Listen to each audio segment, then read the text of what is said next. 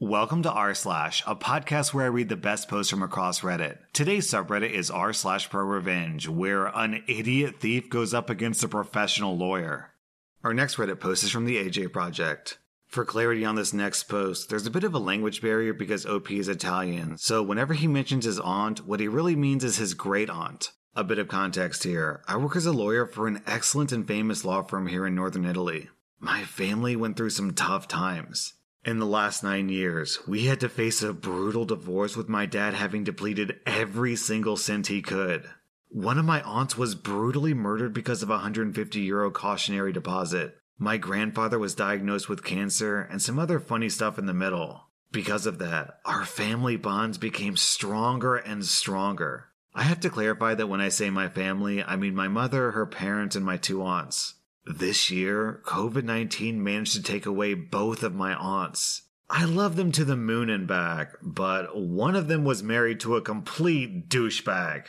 He always considered himself to be better and smarter than everyone else, and so did his relatives. My aunt and her husband, I straight up refused to call him my uncle, lived in a huge house, and so did his brother with her wife and son. My aunt's husband died around 8 years ago and left almost everything he could to his brother and his family, completely ignoring my family because OP's granddad is already rich. Why should I leave anything to his daughter and grandson?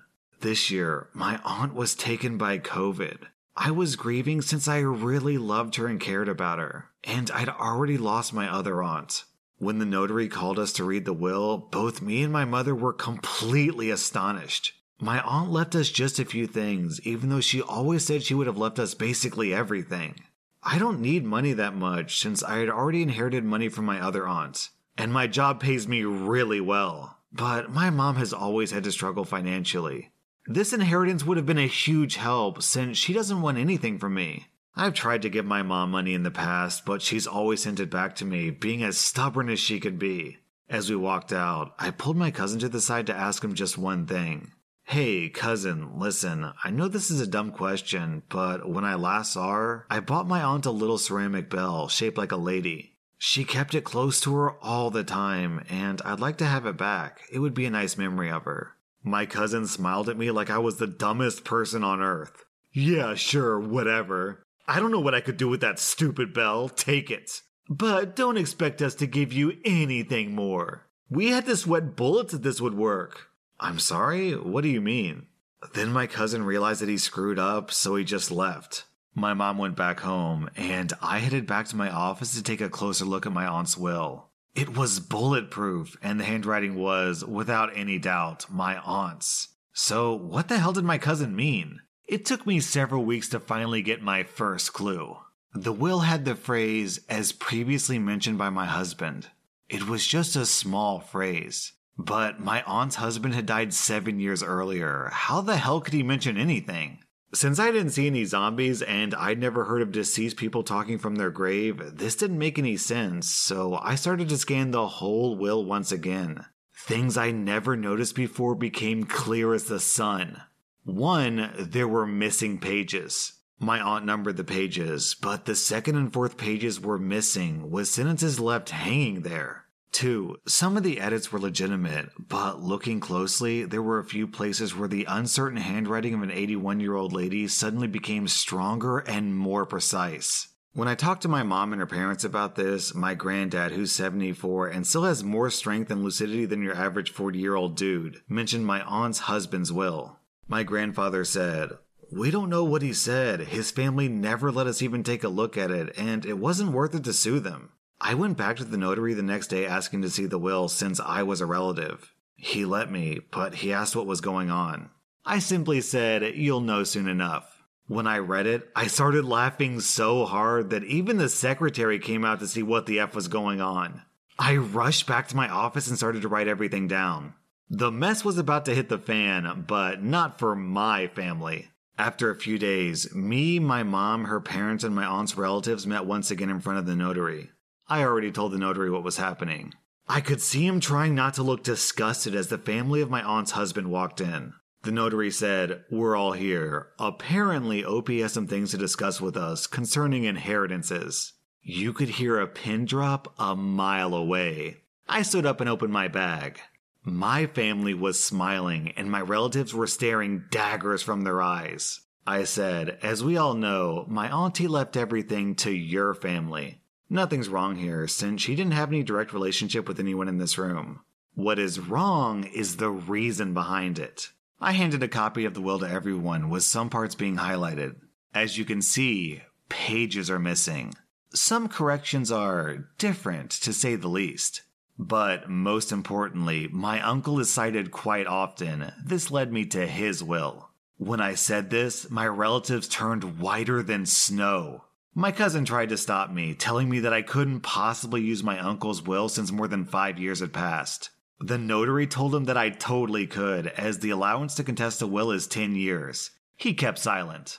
In my uncle's will, he left my aunt everything he had on the condition that she would give his money to his family when she died. But you see, in Italy, this kind of contract isn't legal. So I want to let you know that you just lost all of your rights on my uncle's will. And you're all to be sued for false declaration and public deed and attempted fraud. The writing in this story is a little bit awkward because of the language barrier, so let me clarify.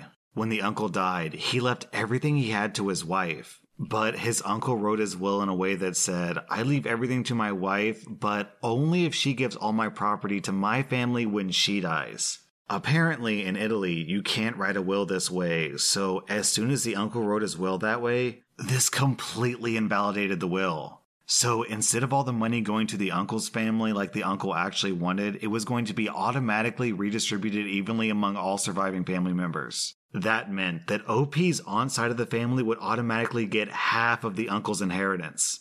Also, the obvious forgery to the aunt's will invalidated that will as well, which meant that the aunt couldn't leave everything to the uncle side of the family as well, and everything would again be split evenly. So basically, instead of the uncle side of the family getting away with 100% of both inheritances, they only got 50% of both inheritances. And that's on top of all the legal problems and lawsuits that will certainly come from tampering with someone's will. My uncle's family started screeching and screaming, calling me names and wishing me an obviously unpleasant and early death. All because one of them wasn't clever enough to shut his mouth. Now they lost everything they had, since their farm, their money, their house, and their cars were all my uncle's. They were forced to leave the house they were living in, all their bank accounts were blocked, and even the farm had to be closed since it was also my uncle's property. Also, the corrections that they made were actually very precise, and some of the items, jewelry, gold ingots, and cash, are now mysteriously missing. So they had to pay back an equal value. They had built a little empire, but they managed to lose everything over greed and stupidity. Ladies and gentlemen, please listen to me. If you want to screw with someone, at least have the courtesy of not doing it to a lawyer. Actually, I take that back. Down in the comments, OP explained in greater detail what actually happened when they split the money from the will. Apparently, OP's aunt side of the family is bigger than the uncle's side of the family, which means more money goes to their side of the family. OP clarifies that the uncle side of the family lost roughly 60 to 80% of what they had. Whoops, maybe they shouldn't have pissed off the family lawyer. Our next Reddit post is from the Grunt Hunter. So I'm a 17-year-old web dev who can make basic websites and stuff to earn money for video games. The job's pretty easy for the pay. I got hired by some local bakery so people could pre-order cakes and stuff online. It took a few hours to puke out a functional backend and a day to make it all pretty. Thanks, Bootstrap. I had agreed to do the job for 700 rupees, which is basically $10, which is insanely cheap, even for India. But all I need is video game money, so I'm good with that. When I was done with the job, they need to purchase the domains in the server, which I explicitly told them. You pay me $10 and use another $10 to buy a domain and $5 to rent servers. The total is $25. They give me $15 so I could set their stuff up. Once the website was fully operational, I asked for my money. But apparently they didn't want to pay me because if you aren't hosting the servers anyway, why do you need compensation? You know, because apparently time has no value. The thing is, I could still access the server since I had login access.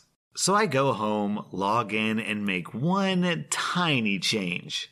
The way the website works is that there's a customer page which shows you your orders, and there's a page for the store owners to see your orders, payments, etc. Here's what I did.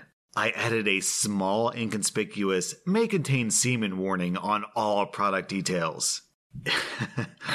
In the page where it shows the order confirmation to the customers, some options are randomly changed with semen. So like, this cake contains semen frosting. The website went down in about a week, and they're back to selling on Facebook, lol. I guess someone complained or something.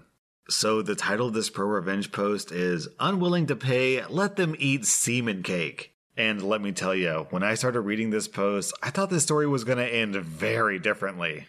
Our next Reddit post is from Beakley on Base. I worked at a retail chain that sold pet supplies and products. When I started working there, it was a great family-owned business, and everyone I worked with was fantastic. The owners eventually wanted to retire and sold the small chain to an investment group. Once the investment group took over, almost all but a few employees were let go, forced out, or just quit. I hung on for a little while longer before I got promoted at my other job. The new company brings in a new manager to my store. My store was the top performing store in the entire chain, bringing in about $10,000 to $12,000 a day on average. It was always more on weekends and especially around the holidays. The new manager is a Mr. Company man. The company told him that they only want employees around for 2 to 3 years. Myself and 2 others had been there for over 10 years. So naturally, he began ruffling feathers and giving us all a hard time. Unfortunately, he targeted me first. Mr. Company Man found out that I worked 2 jobs. The 2 jobs are in unrelated fields, so there's no chance of any conflicts of interest on my end. However, my second job requires me to work nights and weekends. When Mr. Company Man found out, he demanded that I work nights and weekends there so that it was fair for everyone. I didn't work nights and weekends at the pet shop store because I was that store's only OSHA certified forklift operator. And deliveries didn't come at night, they came weekday mornings every day. Mr. Company Man didn't want to hear that and told me I either had to work nights and weekends or that day would be my last day. I told him, don't threaten me with a good time. I suppose today is my last day then. I was pretty pissed about that, but it's not a big deal now. It ended up being the greatest thing that's ever happened to me. I went home early and didn't finish my shift because F 'em. But when I got home, I decided to call my local OSHA inspector and report them for not having a certified operator on staff, as well as numerous other hazards. Needless to say, they lost close to 3 weeks' profit from all the violations the inspector found. I was surprised they even showed up. In my state, the inspector will call you back after an inspection and tell you if your claims were founded or not. Mine were. And Mr. Company Man got chewed out so bad, he ended up quitting. Down in the comments, Desperado adds, the funny thing is that the OSHA certification course, at least in my state, is insanely easy. It's just 4 hours of video and instruction, an easy written exam, and an exam with a forklift where you move a couple of things around. But that dick manager couldn't be bothered with training anyone else. And OP replies, the training for us was also 4 hours. And 3 of the hours was watching videos of people getting seriously injured or killed using a forklift, which was pretty hard to watch. That reminds me, if you haven't seen the YouTube video Forklift Driver Klaus, then do yourself a favor and look it up right now. It's spelled Klaus, Klaus. That was r/ProRevenge, and if you like this content, check out my Patreon where I publish episodes that were banned from YouTube. Also, be sure to follow my podcast because I put out new Reddit podcast episodes every single day.